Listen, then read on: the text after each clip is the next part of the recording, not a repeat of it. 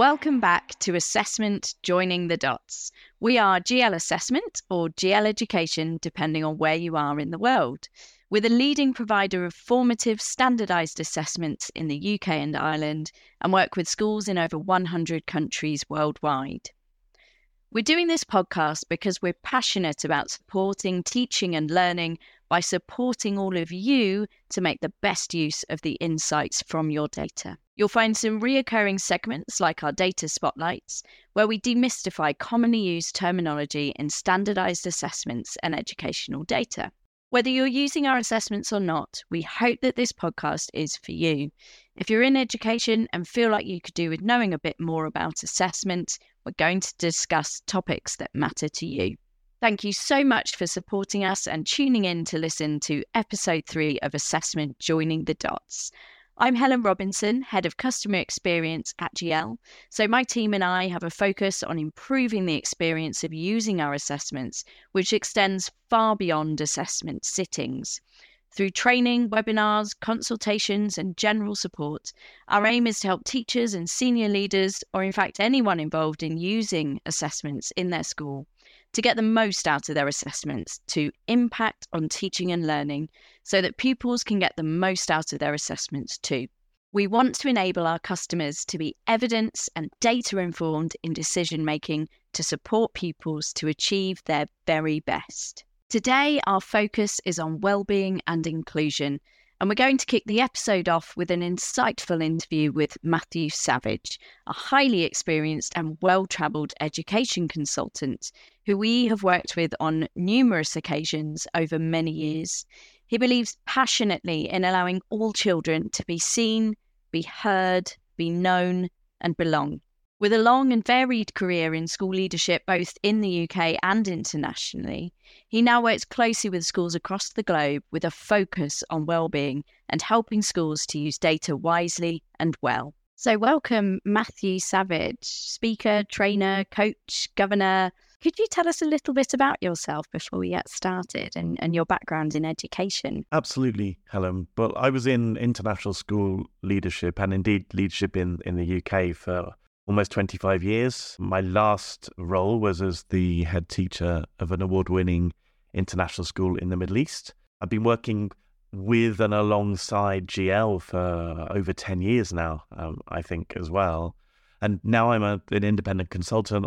I help and support school leaders across the world explore what I call the intersection of well-being and DEIJ through the prism of triangulated warm and street data. So basically, I work with schools to help them use data wisely and well as a tool for healing as opposed to a tool for harm. Lovely. And just for those of us who maybe aren't familiar with DIJ, can you just elaborate on that a little bit for us? So efforts throughout the international school sector to address diversity, equity, inclusion, justice and belonging, to wrestle with centuries-old problems of inequity and injustice. I think that movement is growing in volume and in scope and in breadth. And I don't think we can talk about well-being without talking about diversity, equity, inclusion and justice, just as it works the other way. I don't think we can talk about the DIJ or DIJB without also talking about well-being. So I think that they are, like so many things, they are inextricably connected. Absolutely.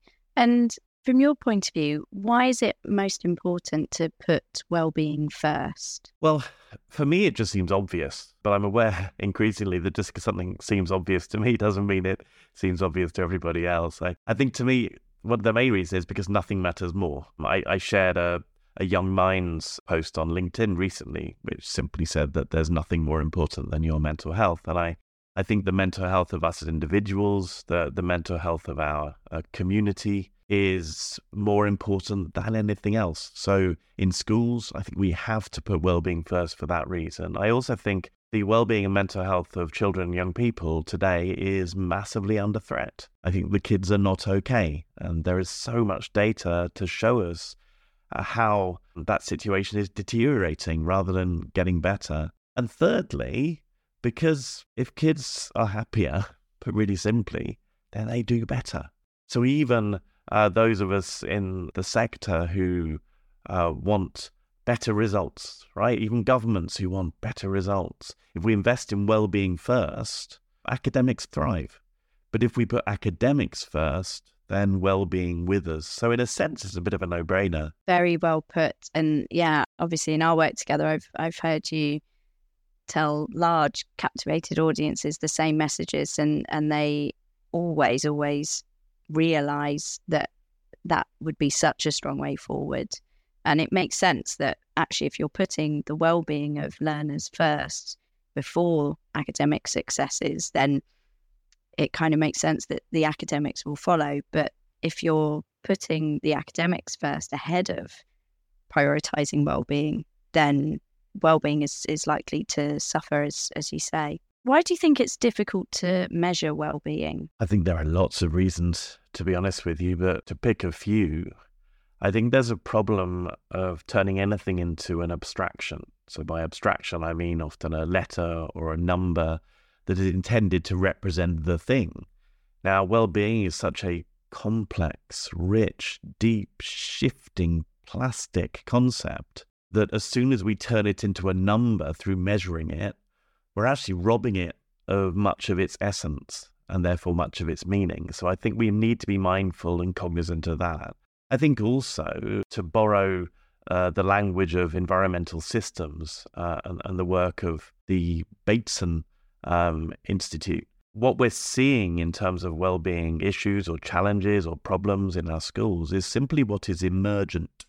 It's what is above the surface, right? What lies beneath the surface, what lies in the soil, is the reasons why that particular state of well-being has emerged. So it's difficult because often we're measuring the emergent, whereas what we need to be wrestling with is the submerged, the soil, if you like. I also think it's difficult because as soon as we try to measure a child's well-being, we're requiring them to feel safe and comfortable enough to be authentic and honest about how they're feeling. And I think our system incentivizes masks and mask wearing. So for us to ask and to expect our children somehow to just shed all those masks and say, actually, this is how I'm feeling, I think that is a big ask. And we need to, again, be aware of that so we can address that in any measurement strategy. And lastly, I suppose, well-being has been siloed for too long. There are cow paths, if you like, that we've trodden in education for as long as there has been formal education. And those put academics first. Even this time of year, schools' social media feeds across the world are trumpeting the number of kids who got straight A stars or got their 45 in the IB or are going off to Russell Group or Ivy League schools. So the fabric of a school's messaging and communication says something very different from what we know we need to do in relation to putting well-being first and measuring it. So I think the odds are against us, but I do think that we can address those challenges and I do think we can measure it. Thank you for that. And particularly what you said there around wearing masks, I can really identify with, and I'm sure lots of people, children and adults, can identify with that. I certainly wore masks when I was a teenager and I was not okay at school. I wouldn't have felt comfortable actually sort of flagging that for myself, talking to a teacher and just coming out with it. But I do think I would have been honest with a computer survey. I think for some reason I would have found it easier to be honest in that way. And we hear that a lot from schools using our PASS survey, People Attitudes to Self and School. It's an all-age survey that essentially helps schools to understand students' mindsets towards school, how they feel about themselves as learners in their school environment, sort of understanding if they're confident, ready and motivated to learn. So it helps identify barriers to learning in order to ensure student wellbeing and positive outcomes. And the analysis is given at whole school, class and individual levels, so you can really understand those different levels of the data. How can schools overcome some of those challenges in measuring wellbeing? I think firstly, a school needs to be intentional and authentic in putting well-being first. If it puts well-being first alongside putting 101 other things first, then kids are pretty aware that that is the case and that their well-being does not matter to the school above all else, right? So first of all, we've really got to be intentional and authentic about putting well-being first. We also need to measure well-being in as many different ways as possible. Now, I'm a big fan of the PASS survey. It was a bit of an epiphany to me when I first discovered it 10 or so years ago. And you said you would have been more honest perhaps with that than you would in one-to-one conversation. Absolutely, yeah. But then for every child who is like you, there will be many, many other children who would have felt more comfortable in a conversation, or others who would have felt more comfortable through some sort of check-in software. And I think therefore we have to be nuanced and we have to be holistic about the way in which we measure well-being. I talk about what I call the well-being data wheel, which consists of observational data and check-in data and survey data and counselling data and literally everything else. The idea that all data is well-being data, I think, is a really important thing to understand. I also think we need to recognise that there is a well-being ecosystem in the school. And so even once we have measured well-being through one mechanism, we need to understand that any well-being issue does not exist in isolation, and we can't pluck it out of its context. It exists as part of a really complex well-being ecosystem, and we need to understand that, just as we need to understand the soil from which it has emerged. I also think if we are going to ask kids to be honest, they need to believe that we put well-being first, which goes back to my earlier point about us actually needing to do so. They need to understand that the mechanism we're using, such as the PASS survey, is intended to help us understand their well-being better.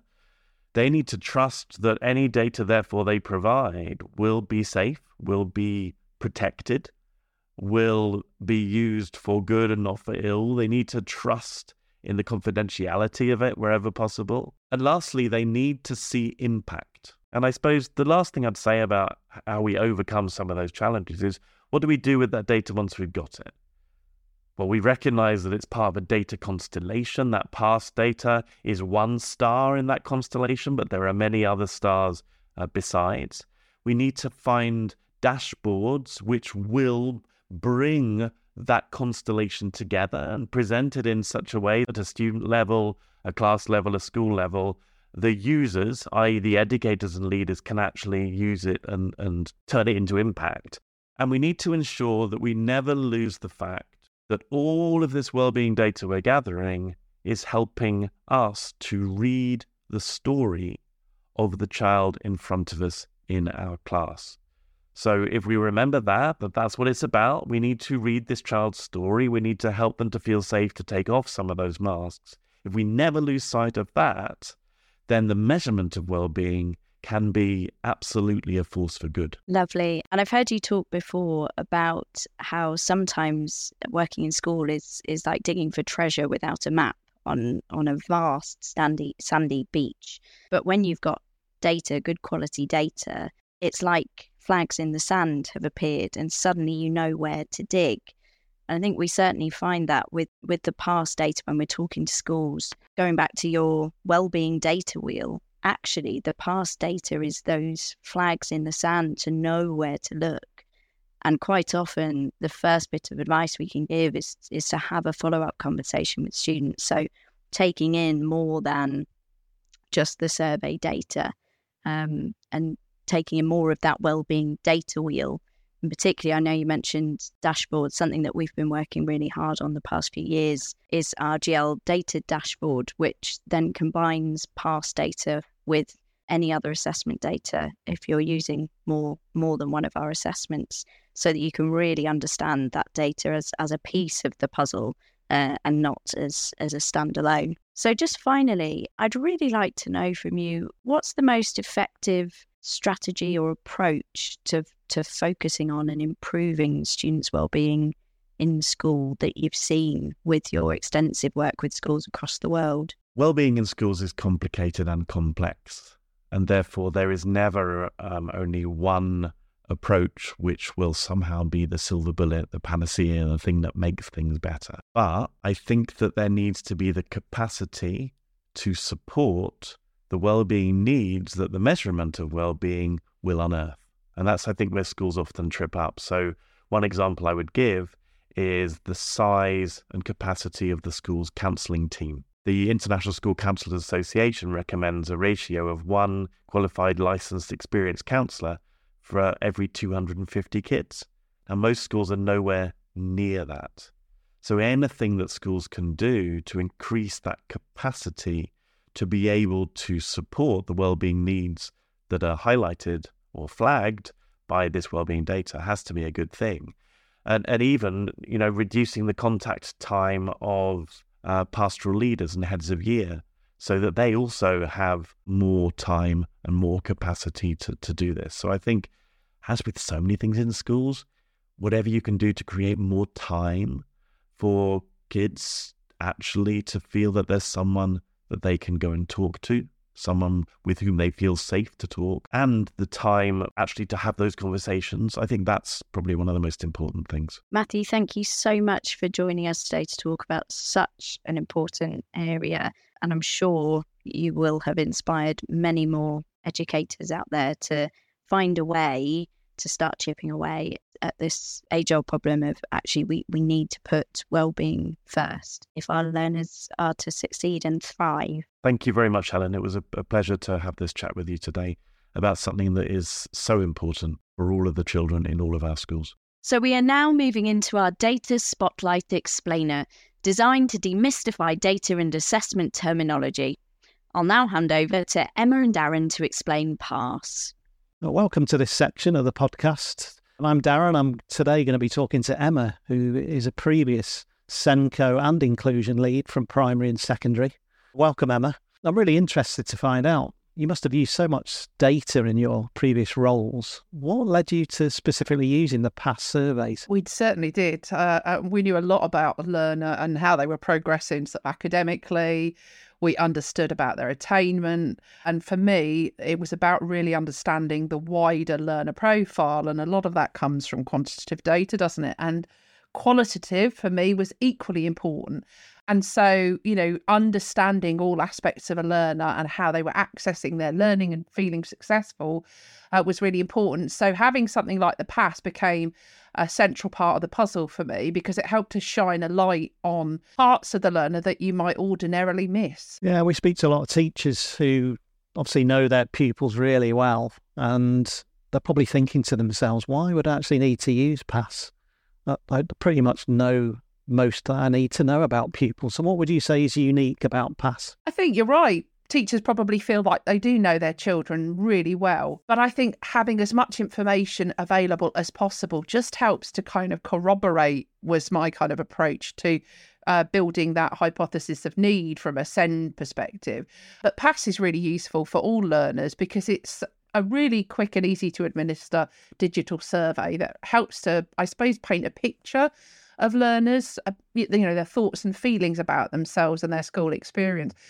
We're very aware, I know we're both parents, and as well as kind of knowing how colleagues are working in school, that children and young people are not always open books. They can do a really great job of hiding their feelings, can't they? And sort of masking those challenges that they experience with all manner of different strategies. So for me and for my colleagues, using PASS helped us to really get a better understanding of each of those individual learners and how they're really feeling.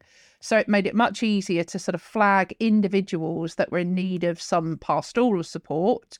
But also, actually, it was really helpful from a bigger picture. So from an inclusion lead perspective, thinking about the strategic approach to how we might adjust our school's climate and culture over time. Yeah, I think it's a really important point you picked up on there, understanding each individual learner as much as you can. And we've heard that from teachers and colleagues alike. What specific information would you say you got from the PASS survey, and how did you use it? So one of the things that I really liked about the PASS reporting, and still do, is the fact that it provides 3 layers or 3 levels of data for those learners who completed the survey. So I can look at whole cohort, I can target in on a specific group that might be vulnerable, so maybe my learners with additional needs and learning differences, and then I can focus on the individual. And the RAG scale made that process really quick and easy to spot those that might be finding things a bit of a challenge. So then we were able to think about those individual learners and those groups and cohort and how that might then compare with other cohorts, both within our own school and those externally. So thinking about that standardized data picture and how did that compare for the learners within our setting. And the survey uses 9 factors that help us to really understand the different aspects of the learning experience and perceptions of those experiences. They included things like confidence for learning and attitudes to attendance. And of course, we know that attendance is so important at the moment, don't we?